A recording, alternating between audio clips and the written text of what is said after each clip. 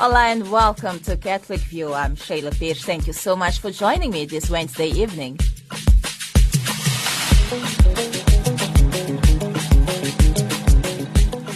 Coming up in today's broadcast, we take a look at Africa Week as the continent gets ready for Africa Day. But for now, though, do stay with me as I'm about to bring you up to date with just some of the stories that made headlines in the Catholic Church and in Africa today. So do stay tuned.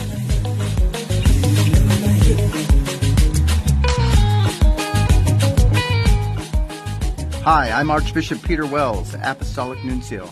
Thank you for listening to Radio Veritas, the good news for a change.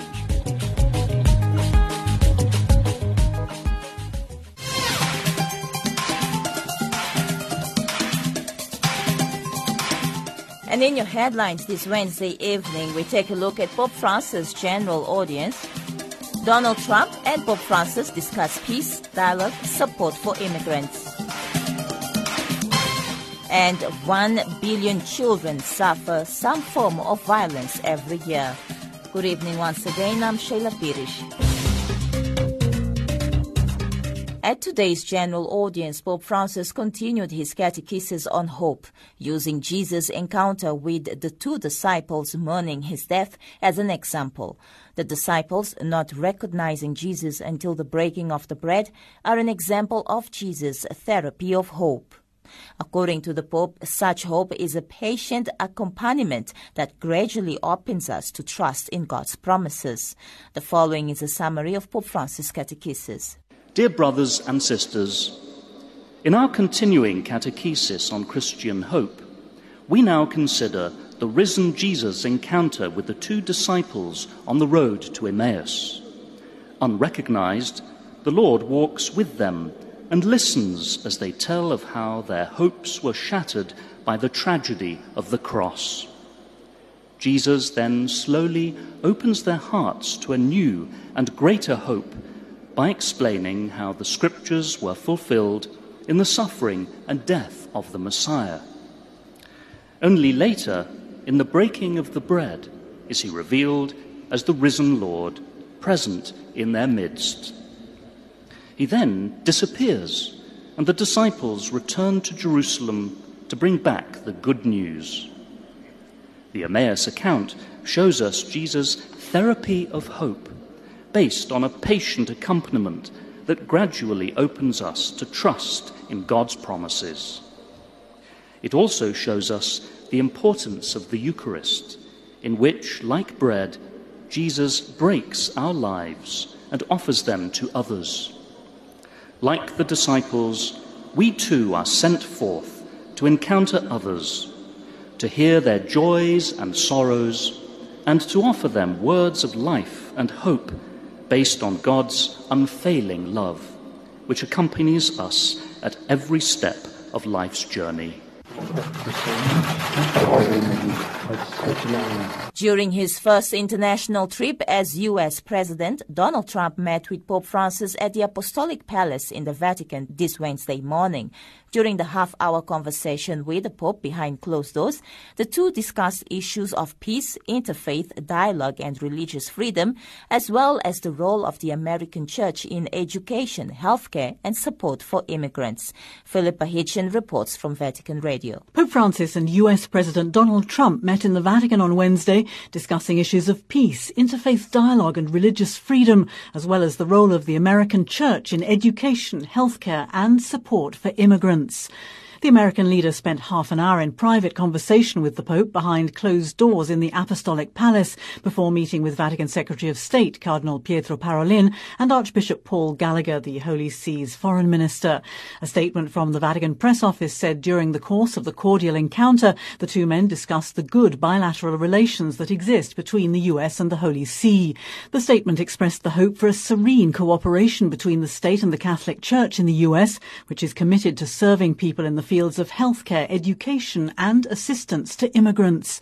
It said the Pope and the President also exchanged views on international affairs and on the promotion of peace through political negotiations and interfaith dialogue, mentioning especially the situation in the Middle East and the protection of Christian communities. Trump, who was accompanied by his wife Melania, is on the third leg of a 9-day presidential tour that has already taken him to Saudi Arabia, Israel and Palestine. During the traditional exchange of gifts, the President gave the Pope a first edition set of Martin Luther King's works, together with an engraved stone from the civil rights leader's memorial in Washington and a bronze sculpture of a lotus flower entitled Rising Above. Pope Francis presented Trump with a sculptured olive tree, telling him, "It is my desire that you become an olive tree to construct peace." He also gave the President a signed copy of his 2017 peace message entitled Non-Violence, a Style of Politics for Peace, and a copy of his 2015 encyclical letter Laudato Si on protection of the environment and care for the most vulnerable. After the papal audience, Trump was taken on a tour of St. Peter's Basilica and the Sistine Chapel before meeting with Italian President Sergio Mattarella and with Prime Minister Paolo Gentiloni. Melania Trump, meanwhile, paid a visit to Rome's Bambin Gesù Children's Hospital, the largest paediatric research centre in Europe, while the President's daughter Ivanka had a meeting with victims of human trafficking, organised by the lay Catholic St. Egidio community. And here's some amusing facts about Trump's papal visit in the Vatican. U.S. President Donald Trump's visit to the Vatican on Wednesday morning with a motorade of 62 vehicles was full of small humorous acts.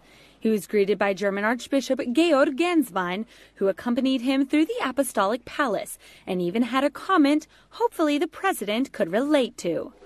That's an elevator not like the Trump Tower in New York. Then Pope Francis came to greet President Trump, and the two exchanged initial words. While there was no White House interpreter present, Monsignor Mark Miles from the Vatican was inside the 30-minute private meeting the two leaders held. Meanwhile, Melania and Ivanka Trump were waiting outside in their traditional black and veil, which is seen as a diplomatic gesture. When Melania entered to greet the Holy Father, the two exchanged some words before he blessed a rosary for her. What do you give him to eat? As for the gifts, Trump gave the Pope a series of books. The Pope, on the other hand, had a theme with his gifts, peace. He gifted him the medallion representing peace. When leaving, Melania had to be told to salute the Pope before she accidentally said goodbye in French. Trump said goodbye to the Pope with many thank yous and a firm handshake. Thank you very much. And now a brief look at some African news. The UN envoy to Mali has said that the current wave of indiscriminate attacks against civilians, governments and international forces in that country aim to undermine efforts to bring peace and stability to the West African country. Jocelyn Sambira reports from UN News. The current wave of indiscriminate attacks against civilians, government and international forces in Mali aims to undermine efforts to bring peace and stability to the West African country. That's what the head of the UN mission there, Mahamat Saleh Anadif, said following the death of two peacekeepers in Aguelhok, Kidal region, early Tuesday morning. Another peacekeeper was wounded in the attack. They were ambushed while conducting a routine foot patrol in the area. The Secretary General, through his spokesperson, extended his condolences to the families of the fallen peacekeepers. Ethiopia's former foreign minister has been elected Director General of the World Health Organization for the next 5 years. Here is UN News' Jocelyn Sambira. During his pre-election speech on Tuesday, Dr. Tedros Adhanom Ghebreyesus highlighted the opportunities provided by the Sustainable Development Goal agenda in improving the health and well-being of people everywhere. The new WHO chief has promised to focus on delivering universal health coverage. At present, only about half of the world's people have access to health care without impoverishment. This needs to improve dramatically. The path forward is really clear. The Sustainable Development Goals give WHO an opportunity to dramatically increase access to health care. Dr. Tedros will be the first African to hold the position, media reports say. He served as Minister of Health in Ethiopia, where he led a comprehensive reform effort of the country's health system. During his tenure, more than 3,500 health centers and 16,000 health posts were created, and he initiated financing mechanisms to expand insurance coverage. And finally, speaking at the launch of a new publication on protecting children against torture in detention hosted by the UN in New York, the UN Special Representative on Violence Against Children, Marta Santos Pires, said at least 1 billion children in the world suffer some form of violence every year. Today we are paying a very special attention to children who are victims of violence and looking at situations that have to do with children being tortured when they are in centers of detention because allegedly they have committed an offense. Now, when you say ill treatment, what are you specifically referring to?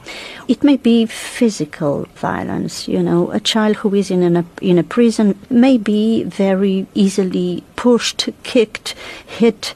It may be a question of psychological violence, you know, a child who is threatened systematically, but it may also be situations of sexual violence in prisons, in orphanages, in centers for mental health. What was the goal of today's meeting? To launch a very important study that brought together articles from more than 30 global experts who have been dealing with situations of violence against children, and very especially situations of extreme violence such as torture when children are deprived of liberty. And when we say deprived of liberty, we mean children who are placed in institutions from where they cannot leave at their free will. So an orphanage may be a place where children are deprived of liberty. But you know, in more than 80% of the cases of the 8 to 10 million children who are placed in orphanages and similar institutions, there is this perception that the institution will do a better job. And we know that the institution is very often a place where the child will be more easily neglected, less stimulated, will be ignored in his or her suffering and trauma. And how do you propose to stop this? Our meeting was designed to raise awareness about these traumatic situations where children find themselves. There are at least 1 billion children suffering some form of violence every year. And many children end up being deprived of liberty, placed in detention, because they live in the street when they have no other place to go. We want to expose this traumatic reality, to sensitize and mobilize support to prevent and address it. And one very important strategy that came across through all the discussions we had was we need to support children and families better. Violence, stigmatization, and sexual as well as psychological abuse are just a few of the violations children deprived of their liberty face on a daily basis. More than 30 international children's rights experts have pooled their knowledge in an effort to strengthen the protection of these children. They also underscore the obligations of states and analyze practices within the justice and criminal justice systems. And according to Archbishop Stephen Breslin of Cape Town, the president of the South African Bishops' Conference, 1 out of every 5 children in South Africa suffers sexual abuse. The Archbishop reported that alcohol and drug abuse are factors in many instances of abuse, and that the answer to sexual abuse is not merely investing huge sums of money in the criminal justice system, but increased efforts to provide for better family life and interventions in dangerous situations. And that was a brief look at just some of the stories that made headlines in the Catholic Church and in Africa today.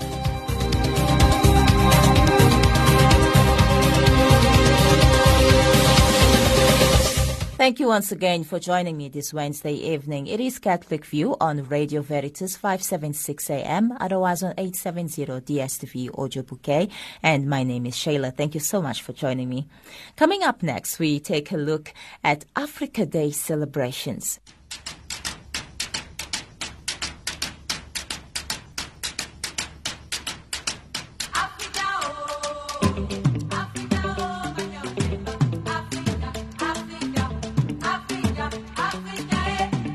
With a continental focus gearing up to celebrate the 54th Africa Day celebrations, with its anniversary taking place, of course, on the 25th of May, the J.M. Busher 54 Races for Peace and Unity is fast gaining momentum and attraction, with its inaugural marathon kicking off in Zimbabwe on Africa Day.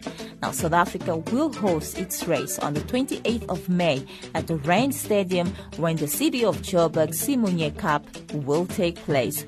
Now, to find out more about these wonderful celebrations, I spoke to Rhoda Maposa.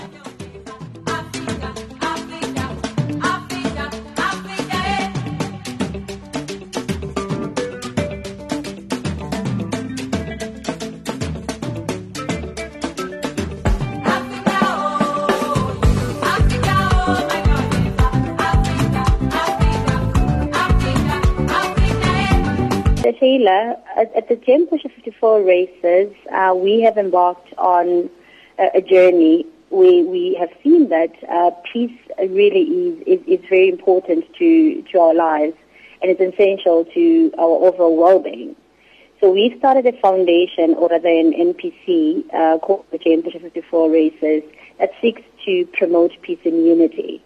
We deliberately chose the month of May as the African month to celebrate and call upon Africans and citizens to, pledge and promote peace and unity, and also in celebrating the founding of the AU, as you'd know, which was previously called the Africa Unity. On the 25th of May, most of the African countries would have that particular day as a holiday. However, we have not achieved that as South Africans, so we are saying this is our month, and therefore let all the citizens come together and unite in celebrating Africa as a continent, and of course promoting peace and unity. But on the 28th of May, as the 54 races, we are having a race, as we've used various tools to promote peace and unity.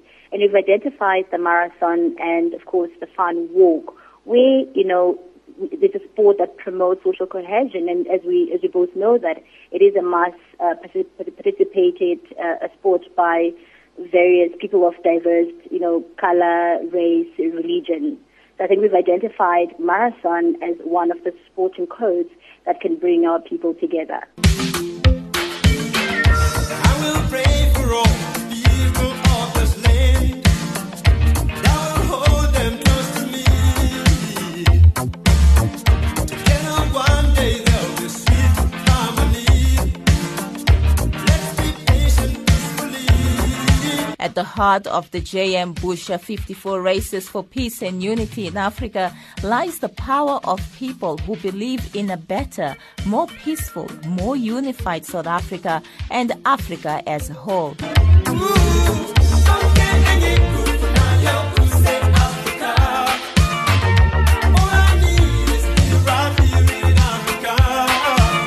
I think we've seen through human history that, regrettably, wars and conflict and disagreements, or whether political differences and so forth and so on, have been the hindrance of uniting our people.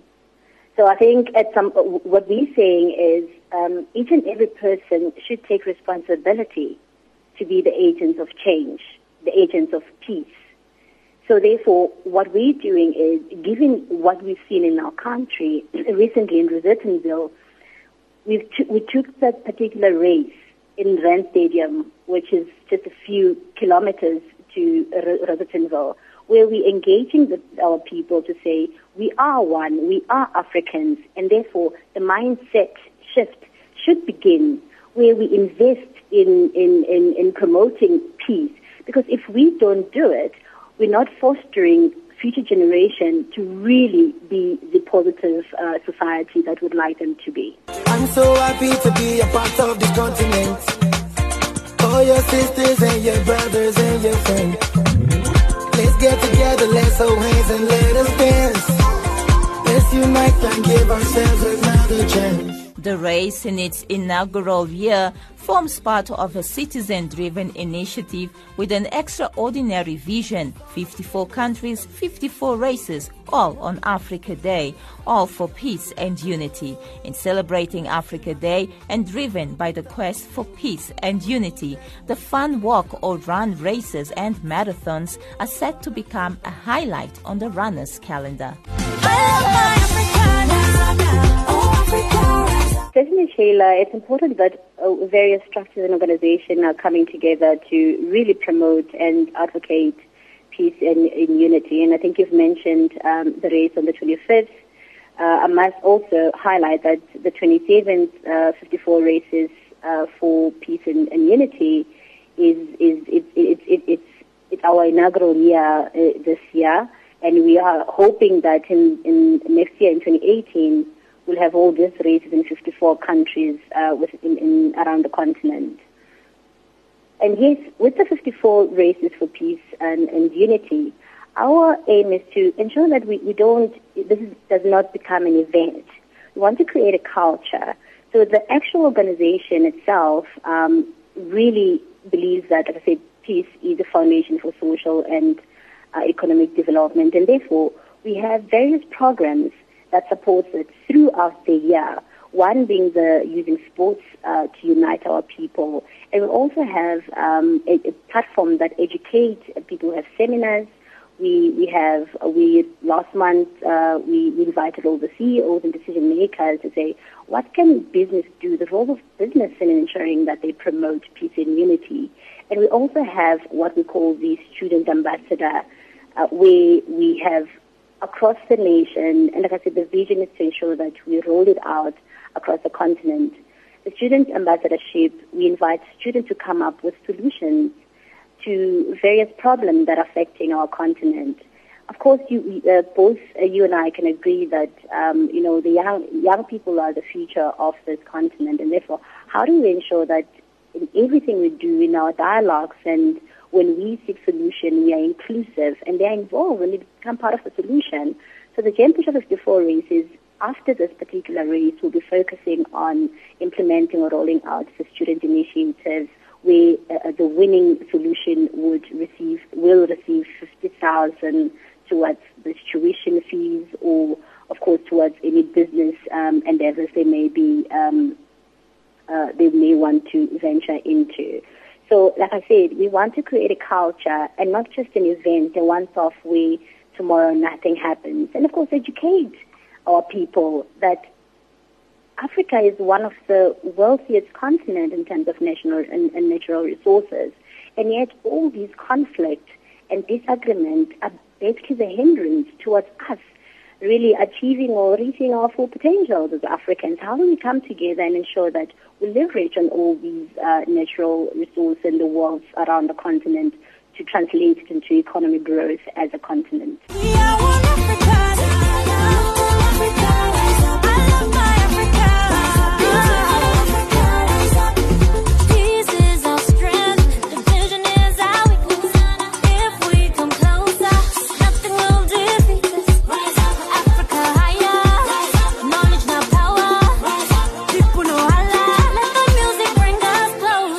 And that was Rhoda Maposa talking to us about the J.M. Bushe 54 races for peace and unity in Africa, an event slated for the 28th of May, and that will be taking place at the Rand Stadium, 28th of May. Make sure to be there, do your part, show your support, and be a proud African.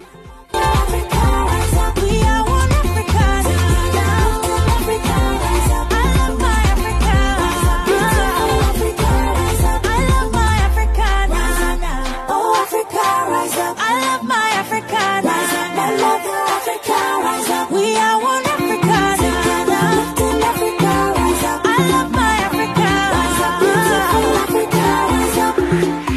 Well, that brings me up to time. This has been your Wednesday's edition of Catholic View. Thank you so much for listening. I'll be back again tomorrow at the same time. Until then, God bless you and ciao, ciao. I'm Sheila Pires.